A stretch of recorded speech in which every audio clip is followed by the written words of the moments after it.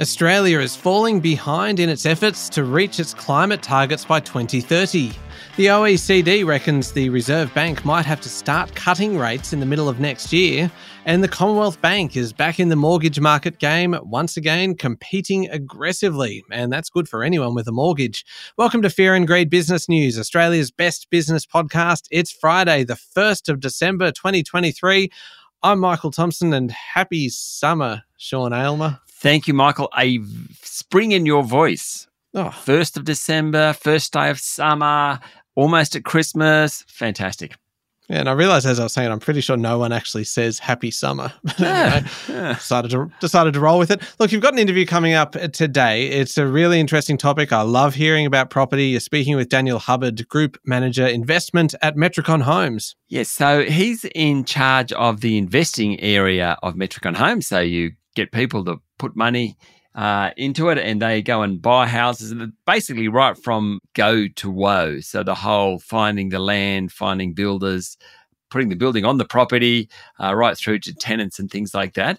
And Metricon is one of the largest operators in the market. We just talk about how the market is, and it's not at its peak, but it's not doing too badly, but also how the dynamics have changed. So it's not so much about being the biggest anymore. It's kind of all about being the best. So it's a great chat with Daniel.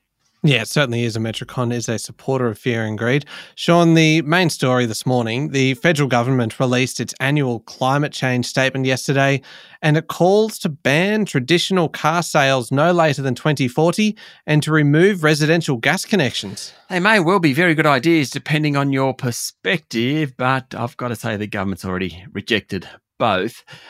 The report's fascinating, though. The data in it is extensive. It says overall emissions rose in the last financial year by 3.6 million tonnes, or 0.8%, to 467 million tonnes.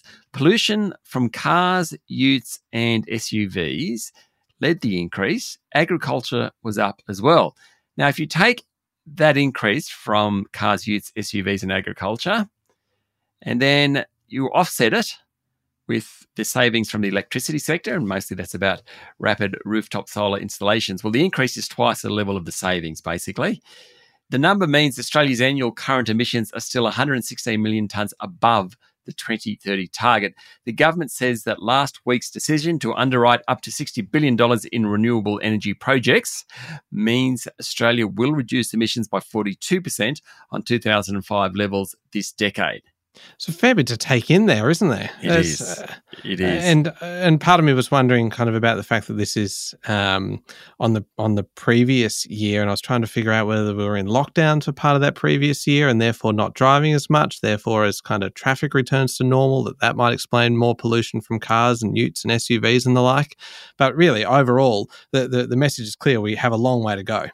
Yes. In fact, the actual numbers are a bit better than the year before. And you're probably right, because there weren't as many cars on the road in that 2022 financial year. And the number this year is a bit better. So we are doing okay, but you're right, we have a long way to go.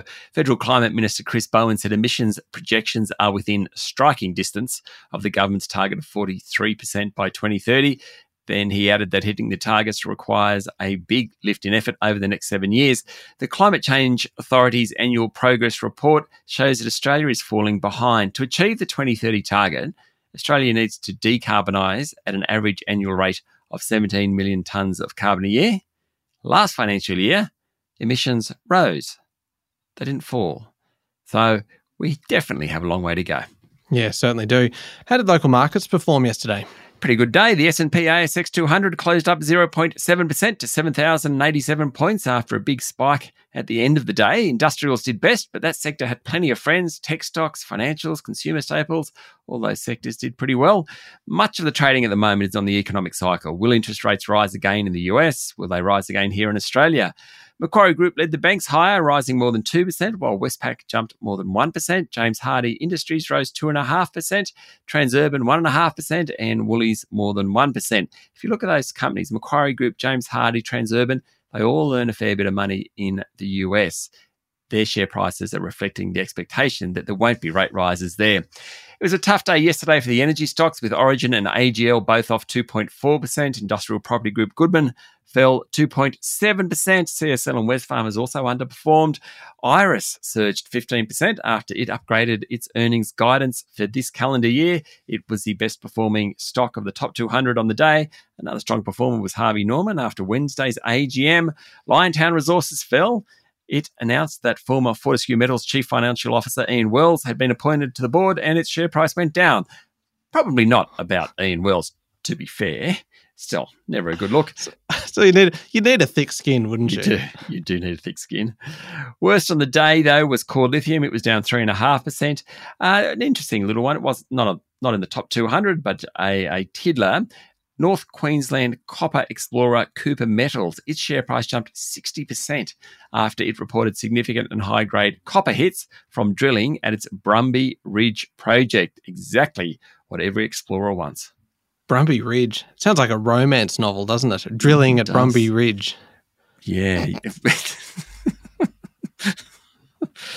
Moving on. International markets. I'll take over while you just keep laughing, giggling at your joke there. Big week for oil markets with OPEC Plus meeting. Now, the concern is that the group might reduce production, or at least they might want to reduce production, and that will put pressure on prices. Basically, Saudi Arabia wants to cut output there. Saudi is the biggest producer. Angola and Algeria don't. Nickel's worth a mention. It's very important in the greenification of the economy, but its price is down almost 50% since the beginning of the year. The fear is that Chinese-backed Indonesian suppliers will flood the market. Bad news for Australian nickel miners. There's a bit of a wrinkle in this argument, though, particularly after the meeting yesterday between US President Joe Biden and Indonesian President Joko Widodo.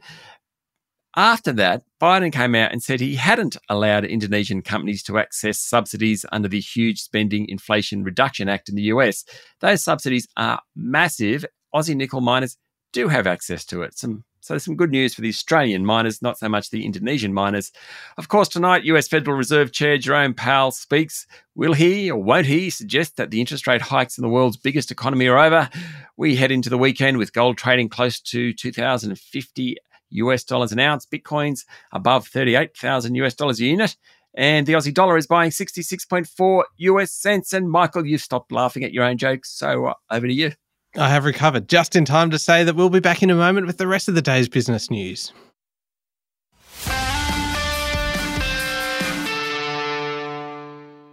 Sean, the OECD has predicted that Australia won't need to lift interest rates any further, saying the economy is on track for a soft landing. The Paris-based organisation forecast growth of 1.9% this year and 1.4% in 2024, substantially slower than the Reserve Bank's recently upgraded 2% forecast. The OECD reckons interest rates in Australia will fall from the middle of next year, saying that inflation will drop to the top of the Reserve Bank's 2 to 3% target band by early 2025.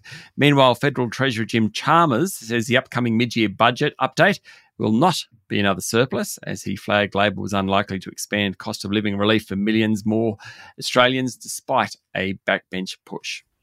And staying in the world of economics, Sean, there was a big jump in the number of approvals for new homes last month. Yes, interesting. Approvals were up 7.5% following a drop in September. Good news, but total approvals remain pretty low, and that's bad news for the construction sector. There was also private investment figures out yesterday. Capital expenditure rose 0.6% in September. Solid without being great. That's how I'd put it. Mostly that came from the mining sector. Sean, Origin Energy's board has rejected a revised takeover bid from Canadian suitor Brookfield, describing it as incomplete and complex, and recommended that investors vote in favour of the $18.7 billion offer, which will be put to a vote on Monday. A shareholder vote was supposed to be held a week ago. It was postponed after Brookfield and a consortium backed by US investment group EIG lobbed an alternate offer. The main reason for that offer was that Origin's biggest shareholder, Australian Super, said it would vote against the original deal. If it votes against the original deal, it will scupper the deal. The Origin board said the new deal was complex and would take too long to execute, not to mention there's a bunch of regulatory hurdles to overcome. Origin's share price fell 2% yesterday to $8.24. That's way below the $9.39 cash bid to be voted on Monday. just doesn't look like that deal's going to get done. No, perhaps not. I must talk to Adam Lang about this Mm. because do you remember a weekend edition quite a few weeks ago where he said the Origin Energy story was the biggest story? Oh, that's right. That was my story and I won. Yes, you won because he said it was a big story that the ACCC had given Origin the go-ahead for the deal. I was very miffed because I said, well, it's just regulatory approval. The deal's not done. He laughed me off. Anyway. This is extraordinary. The fact that here we are, I reckon that was, 4 or 5 weeks ago, and you are still holding on to it. It's more like 8 weeks ago, possibly 3 months. Oh my gosh, this is just extraordinary. Well, I'll have to raise this with him tomorrow in the weekend edition as we compete yet again for the title of Business News Master. In fact, I'm going to put that as my most remarkable story. All right, good. The fact that Adam said yours was the best story. Good luck to you. I'm sure that'll go well for you. Yeah. Now, Sean, the past 3 months, we've noted that Commonwealth Bank's mortgage book has been shrinking as it shied away from competing too aggressively. Well, in the 4th month, sounds like a biblical passage, doesn't it? In the 4th month, the drought broke and CBA's mortgage book grew. Yes, Commonwealth Bank is the market leader, so what it does affects everyone else, including we plebs with massive home loans, even the plebs with small home loans for that matter. A 3-month losing streak at the bank hadn't been recorded for 20 years, but in October, CommBank targeted customers directly through its digital channels. It also pushed its Bank West loans more aggressively through mortgage brokers. It finished the month with its total home lending book at $542.28 billion. 542.28, up from $542.22 billion at the end of September.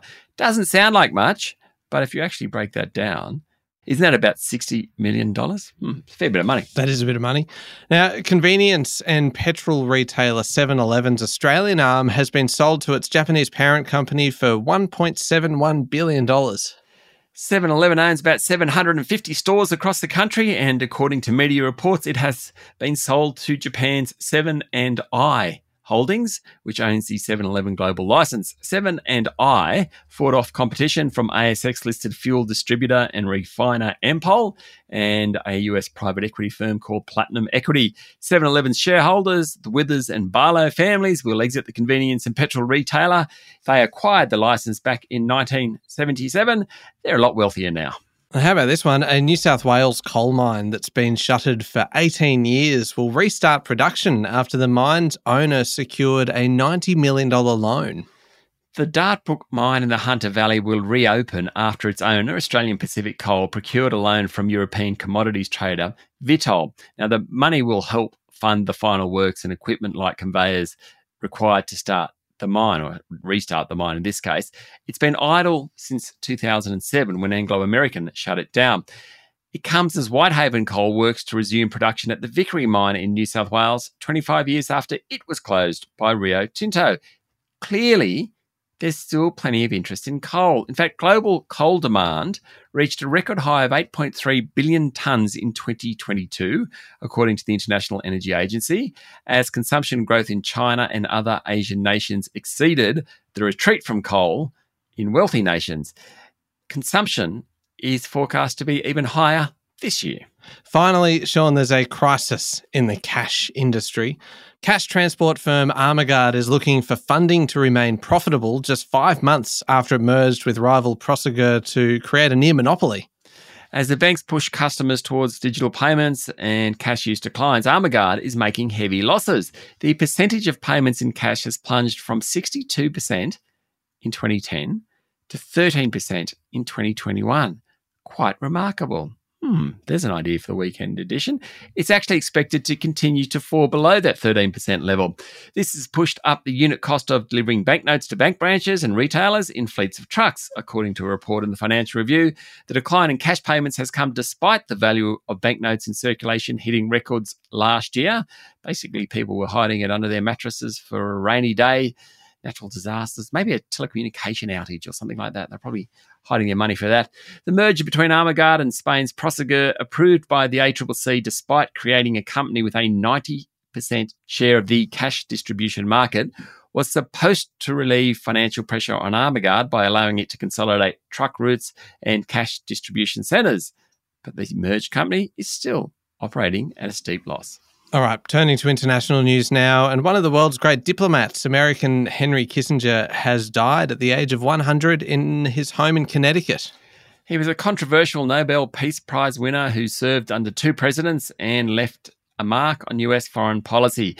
Kissinger had been active past his centenary, attending meetings at the White House, publishing a book on leadership styles, and testifying before a Senate committee about the nuclear threat posed by North Korea. In fact, in July this year, he made a surprise visit to Beijing to meet President Xi Jinping. According to Reuters, in the 1970s, he had a hand in many of the epoch-changing global events of the decade while serving as US Secretary of State under Republican President Richard Nixon.